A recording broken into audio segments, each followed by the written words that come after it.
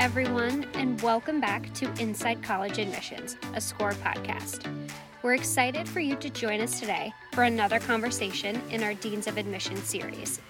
You'll hear from our guest about the fall semester during a pandemic, the admissions process, how schools are adapting, suggestions and advice for families, and much more. Our strategic advisor, Peter Van Buskirk, will guide us through the conversation today with our special guest. Now over to Peter for today's interview. Welcome to Inside College Admission, conversations with admission leaders about matters affecting the college-going process. My name is Peter Van Buskirk. Earlier this year, I was able to chat with 20 deans of admission about the challenges posed to their institutions by the emerging coronavirus. Today, I'm pleased that Mike Stadel, Dean of Admission at Carnegie Mellon and longtime friend, has been able to break away from his credential review to join us and discuss how the last 8 to 10 months of COVID have affected the admission operation at Carnegie Mellon. So welcome, Mike. Thanks, Peter. It's great to be with you again. I hope all is well with all of your listeners too. Absolutely. Well, I'm just wondering, does it seem like it's been 9 months since we talked last, or 9 years? You know, in some ways it seems like 9 years, and in other ways it seems, in the blink of an eye. And in terms of how much had to be accomplished in such a short amount of time, it's been a race. There's no doubt about that. Well, what do things look like in your shop right now? I would imagine you're up to your ears in applications, reviewing that. Have you missed a beat there? Or are things looking like you would expect them to look? In some ways, the reading season is perhaps the most normal that we felt in quite some time. We typically read applications at home and then, preparing for committee. And so this is the read at home stage. And this feels very, very familiar. Mm-hmm. And so it's good to be on some ground that feels very familiar because in reality, nothing really has felt very familiar since March until about now. So I'm welcoming this season. And even though reading season is a very hectic season, I'm welcoming it as something that feels very familiar to us. Excellent. Well, let's backtrack just a bit. I would imagine that coming out of the spring, there had to be some nervousness about what the entering cohort would look like in September. I think there was a lot of optimism that things would work out and students would show up, but there was also some unspoken concern that maybe students wouldn't show up. So we wouldn't know what the class would look like until September. How did that all work out for you guys?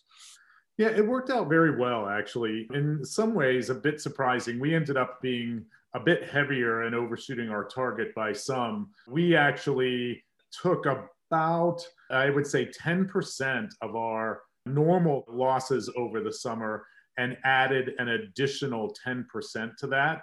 Mm-hmm. In recognizing, we called it the COVID cushion. And, we didn't need all of it. And so we over-enrolled by about 25, 30-ish in that range. We had a decent number of defers, as you could imagine. But in preparing for the normal losses plus this COVID cushion, we ended up in a pretty good place. And so, we were very, very fortunate in that regard. Now, those who came in September, were they all coming as full-time residential, or did you need to do some remote work with them? Yes. So the way we worked our residence halls, everyone got a single, and they went to first years as first priority. Mm-hmm. And so we were only able to accommodate roughly about half of the first years in the first semester. So the term for first-year residence housing this year was only a semester.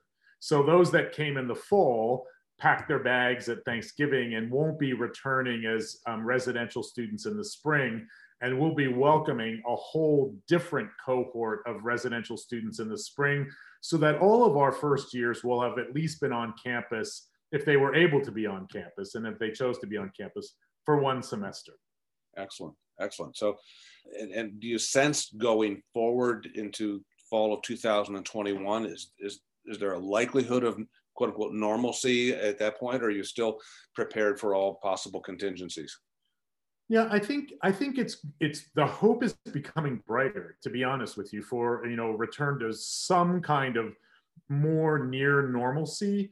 We're expecting that there's still going to be some mitigation efforts that will have to be in place because of the virus. Certainly, we're now having conversations about, is vaccination going to be a prerequisite to being on campus? So that's going to be resolved, I think, soon. And, depending upon how quickly the vaccine becomes available widely in the population will determine, how quickly we can return to normal. But right now, Carnegie Mellon is a distribution center for the vaccine for students.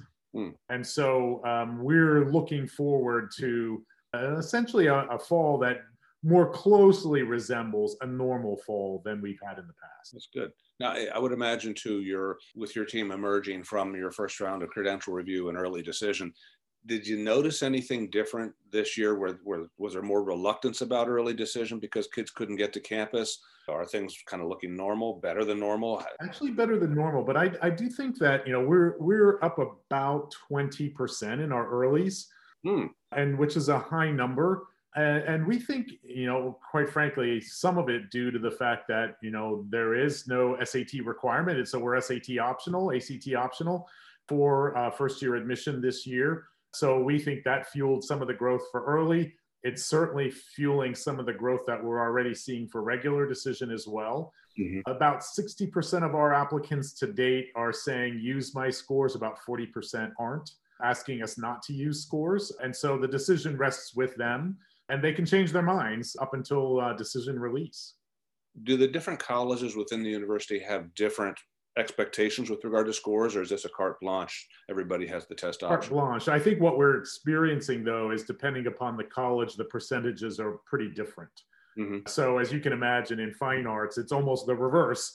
Only 40% are saying use my scores, and 60% are saying don't use my scores. And in some of our more technical programs, it's just the opposite. So it's very interesting to follow those percentages, but they aren't uniform across all of our colleges. Sure.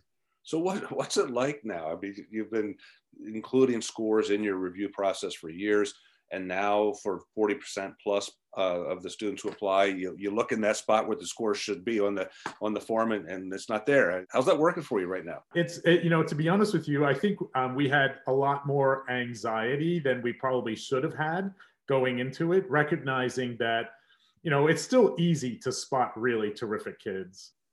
And so I think that while scores may have helped us sort, I think without scores, it really causes us to perhaps dive more thoroughly into context and understanding context of the applicant. But, given a thorough understanding of context, the decisions aren't all that difficult to make. And so we know that, some of the work in front of us is this time next year at the conclusion of the first semester of our first years, we're going to do the due diligence to say, is there any significant difference in the performance of those that, applied with scores versus those that applied without scores? If we've done our job well, there won't be much statistical difference between the two. If not, there's obviously something that we need to learn in order to go forward. But, I think that this is a great study that all colleges and universities are in for, that are, SAT optional for the first time. Is there any statistical difference between the two groups? Sure. You said something about context and trying to understand students' performance. Could you elaborate on that a little bit more and help us understand what variables get a little more attention now than perhaps might have gotten before? Yeah, I think, to be honest with you, it's caused us to really dig into the profile much more deeply than we have had in the past. This is the profile of the high school? Exactly. Yep. So it's first of all, to see what coursework is offered, what advanced coursework is available, the students' choices within that, how the school has pivoted as a result of COVID-19, and what we need to consider as it relates to looking at a transcript. So it's almost as if we have to look at school transcripts now with a different lens and a better sensitivity, given the fact that even those schools that we're very familiar with, they've had changes. They've had to change. They've had to adjust. And so, understanding how they've accommodated students in the midst of the pandemic has really been helpful in informing what we should consider in making these admission decisions. And speaking of context, because the spring semester ended like a fire drill with nobody coming back, are you expecting more concrete information from students academically in the fall, even before looking at an early decision outcome? Yeah, it's certainly, particularly for, many schools did go pass fail for the second semester. And so, we're eager for, any kind of indication as to how those grades look in this half of the year. And so some of the students that have applied early decision have already sent us, first rating periods worth of grades, just to, essentially confirm that they're still on track and, things are progressing as you would expect. And so it just alleviates a lot of the question that comes, when trying to make admission decisions. And the only thing that you've got is, essentially a completed 10th grade year and just the first half of the 11th grade year without much more. You can understand the uncertainty of making, those kinds of choices. And so schools have been great, to be honest with you, in helping us understand that the performance levels of these students really remains very much unchanged. And in fact, for many cases, really admirable in the face of, rapid change, rapid adjustment, mm-hmm. and, the continued back and forth in terms of, we're in school this week, we're not in school next week, and, we're hybrid the week after. And my heart goes out to schools that are trying to essentially achieve some kind of normalcy in the midst of such tremendous upheaval. Part of the context, I would imagine, can come from the students themselves. And I know that Carnegie Mellon not only uses the common application that has an essay, a standard essay, and now there's a COVID essay option, but you also have a number of optional essays too. What are you trying to discern about the student through that combination of essays that you look at? Well, I think certainly as it relates to the common applications COVID question, we're trying to better understand what the students' perception of how they've been affected by the pandemic has really meant to them, and what they want us to understand about how they've had to make adjustments in their either academic experience or, as it relates to the desire to test, but the inability to test. It really is very open-ended in terms of anything that they want to share with us, not really meant for evaluation as much as it really is help us, put on the right lens to look at your application. And so those essays have been really helpful, to be honest with you. Our normal essays really are much more about trying to discern from the student, essentially a number of things that we look for, typically much more, I would say, character attributes that are related to persistence and success. And so some of those are performance attributes, some of those are ethical characteristics. But, essentially, I think, there are signs that, students reveal about those characteristics, whether or not they know of them. Mm-hmm. They definitely reveal themselves through essays and through recommendations, which really help us, develop confidence that we're on the right track in making a positive decision in these cases. Excellent. Well, we'll move off of the credential review here in a moment, but I'm curious, what does your gut tell you about the future of testing? Because prior to this year, roughly 1,000 colleges and universities were test optional. Now, because of COVID, that number's grown by approximately 60%. That's a pretty big swing. Some people would suggest that that's the beginning of the death knell for testing or standardized testing. Others are saying, well, not so fast. It could be. I think the thing that will give us confidence is, at this time next year, looking at, is there a significant difference between those that we admitted with scores and those that we admitted without scores? Mm-hmm. And to be honest with you, as I said earlier, it's still really easy to spot good kids, whether or not they have tests. And so I will say this, in honesty, my own confidence is growing, that, we can definitely make these decisions without tests. And so clearly in a data-rich institution such as ours, we want the data to back up the gut level feeling. But I think that, if we're doing our jobs, the right way and are keyed in on the right attributes, I don't really sense that there's going to be much of a disparity between those admitted with tests and without. There's a little bit of a footnote on the testing situation too, and that is that for years, institutions, and I'm sure Carnegie Mellon's been a part of this too, have used students' testing experience as part of the lead generation process. If fewer students take tests, fewer names are available to you. Have you begun to wrestle with that possibility that you need to kind of rethink how lead generation begins, how you open up the top end of your funnel, or are you well ahead of the curve on that? In some ways, fortunately, we've been backing off of searches by names based on standardized testing results. And so we have, really gotten ourselves to the point where we buy very little compared to the days 10, 15 years ago where we bought, over 100,000 names. We're definitely not even half that now. And, using search in a much more targeted way.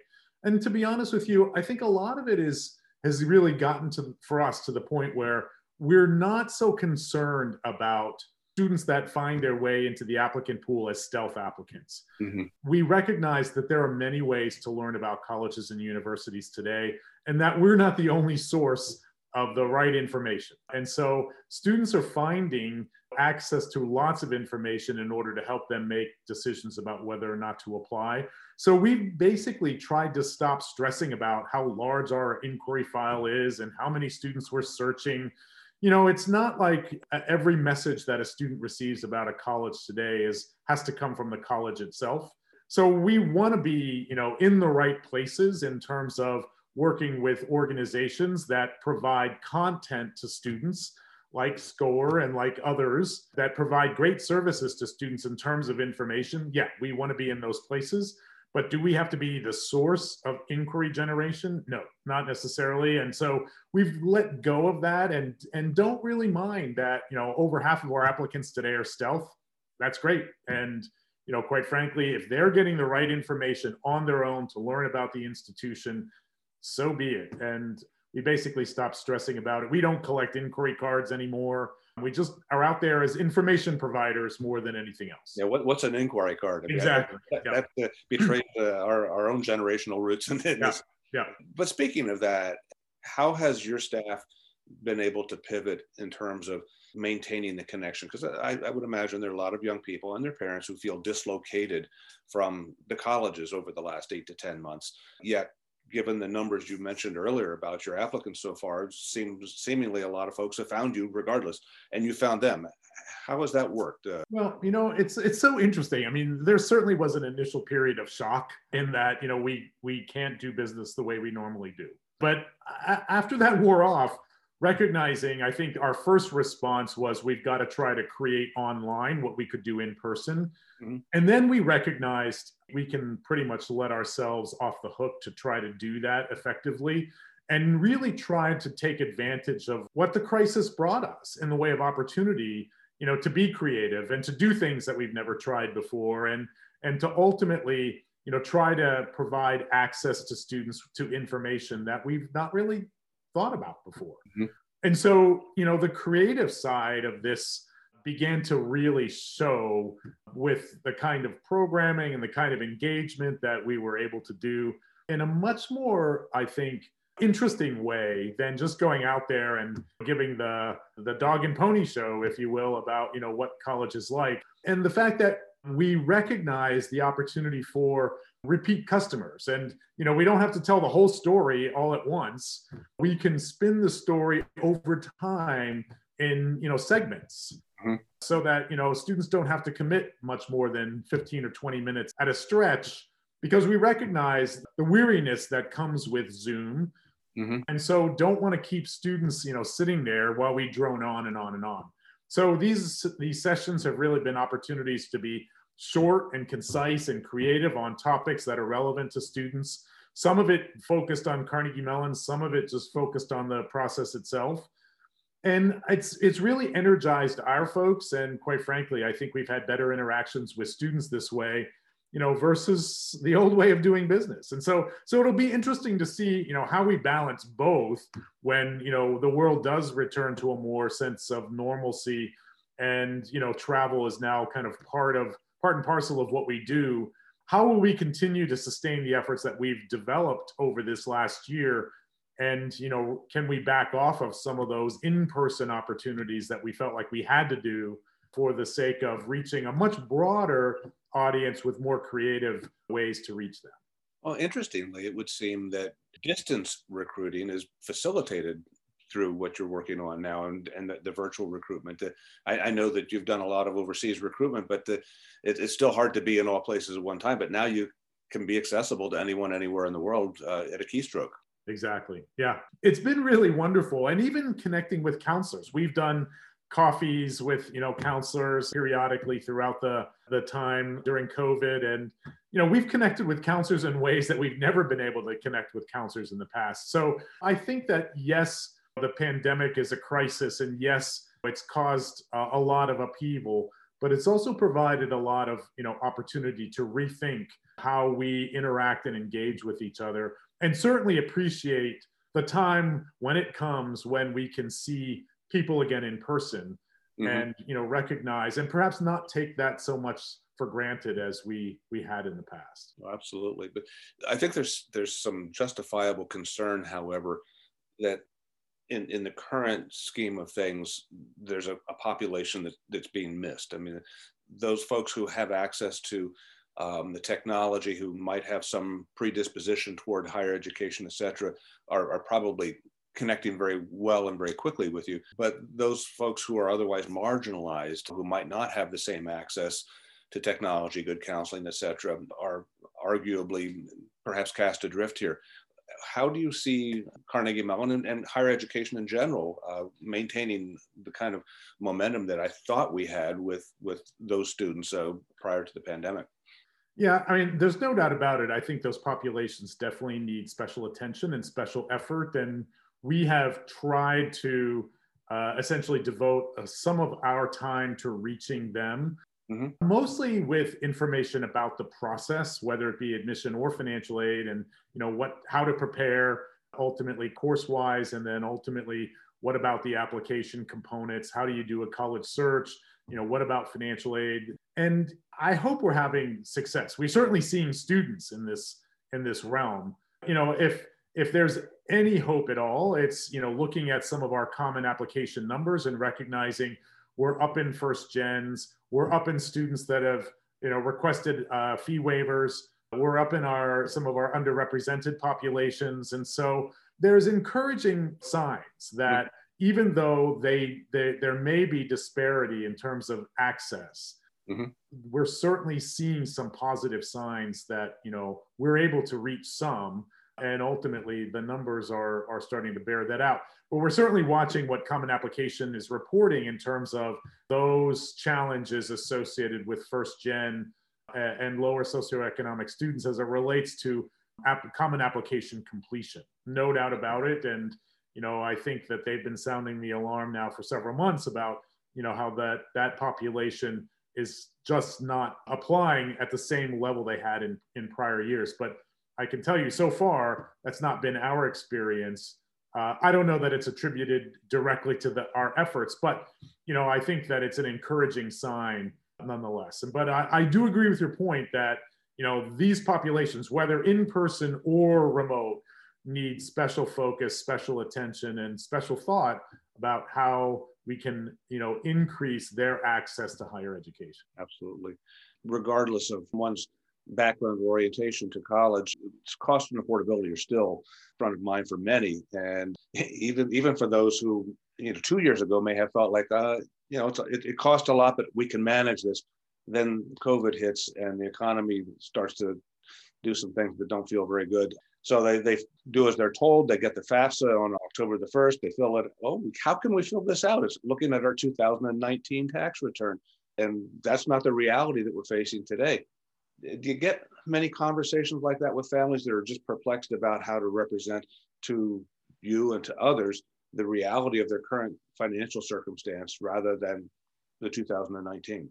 Yeah, the special consideration process is a formalized one at Carnegie Mellon, where, if a family is experiencing a reduction in income from the tax year that they used to complete their FAFSA and profile forms, it's a process that we can use to take them through first an initial package of aid and then a revised package of aid based on some of the forecasts for reduction.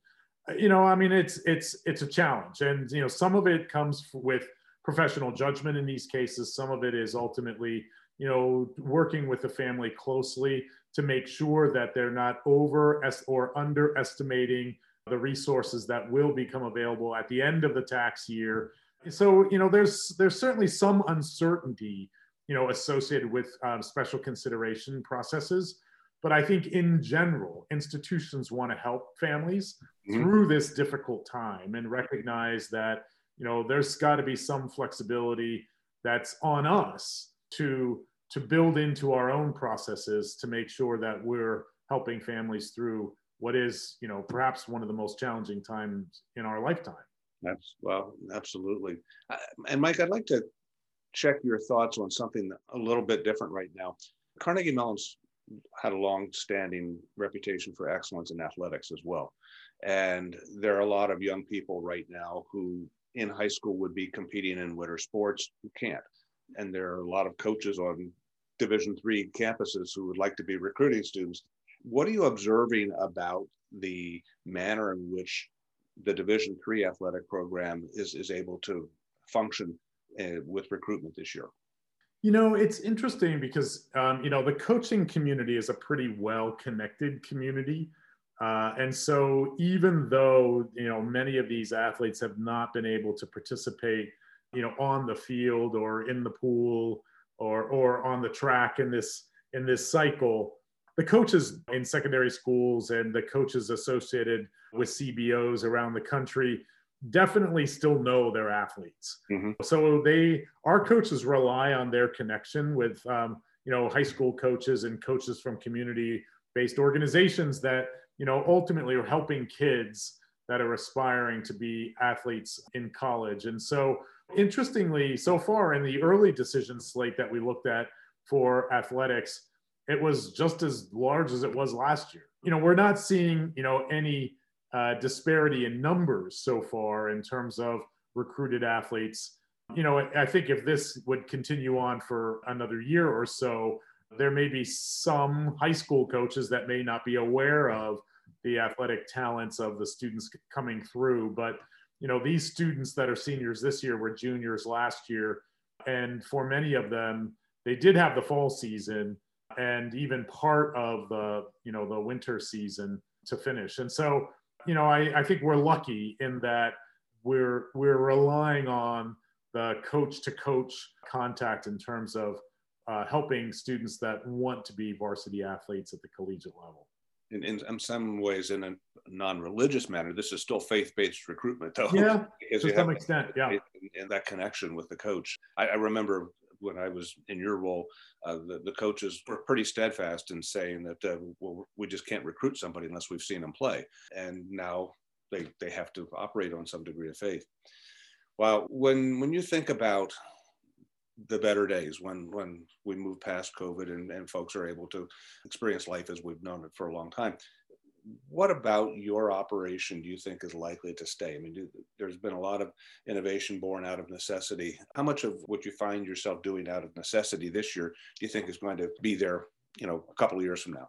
Yeah, it's a great question. And, in honesty, we're asking ourselves a lot about that. I don't know that we'll have the full story until we've had, an opportunity to be on the other side and look back and say, what have we learned?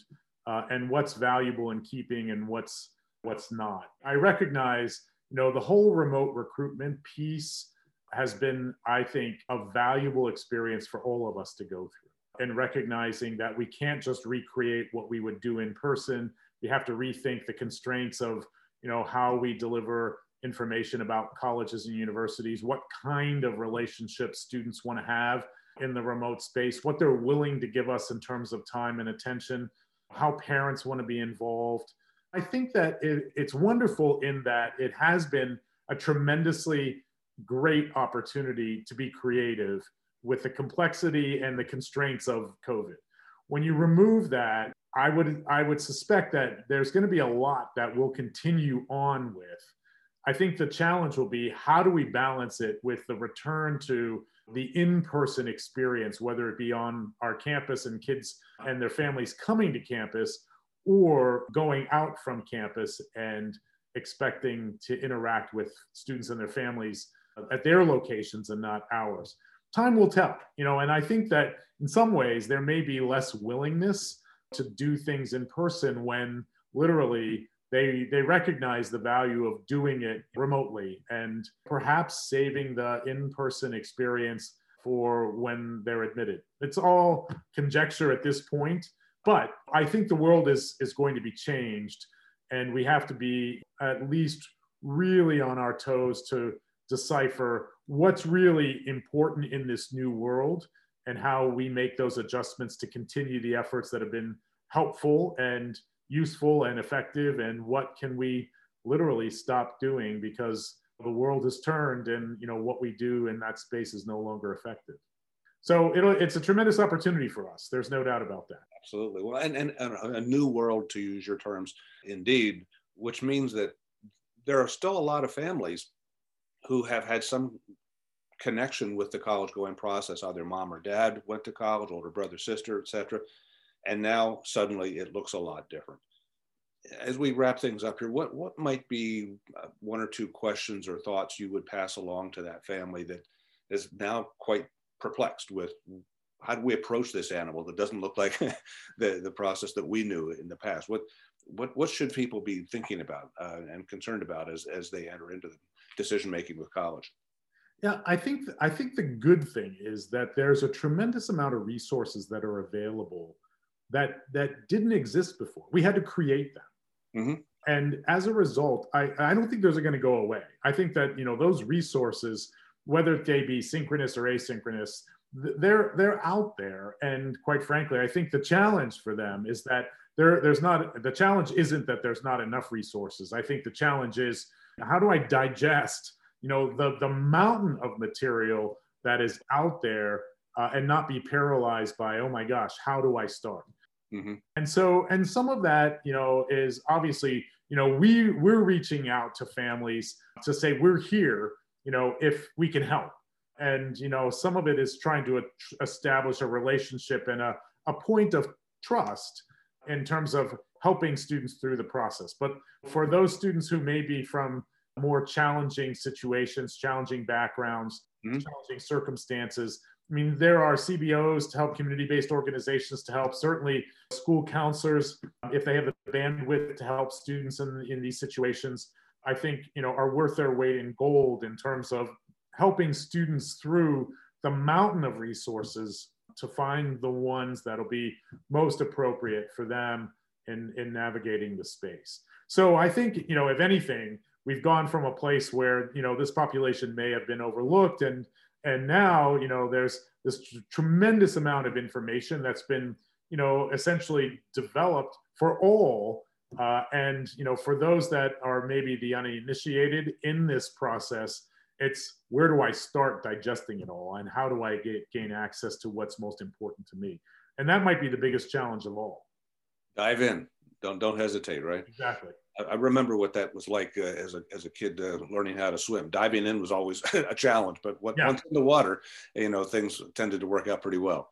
Well, it's, for us, for you and I, it was that bag of college materials underneath the bed. And it's just like, oh my gosh, I got so much stuff. Where do I start?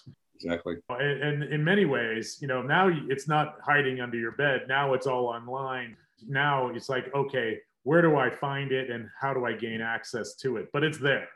And how do I make sense of what I got? That's right. Exactly. Mike, this is great. I always enjoy talking with you about the process because you and your colleagues at Carnegie Mellon have been standard bearers in terms of developing information and creating process for the rest of us. So thanks for taking some time today to share your perspective on what's happening. I trust that this will be very helpful to the people who listen in. I wish you the very best. I hope you stay safe. Well, thank you, Peter. It's always a pleasure. I really enjoyed our conversation, and I wish all of your listeners good success in the college admission process as it unfolds for the remainder of this time. Absolutely. Well, be safe, everybody. Take care.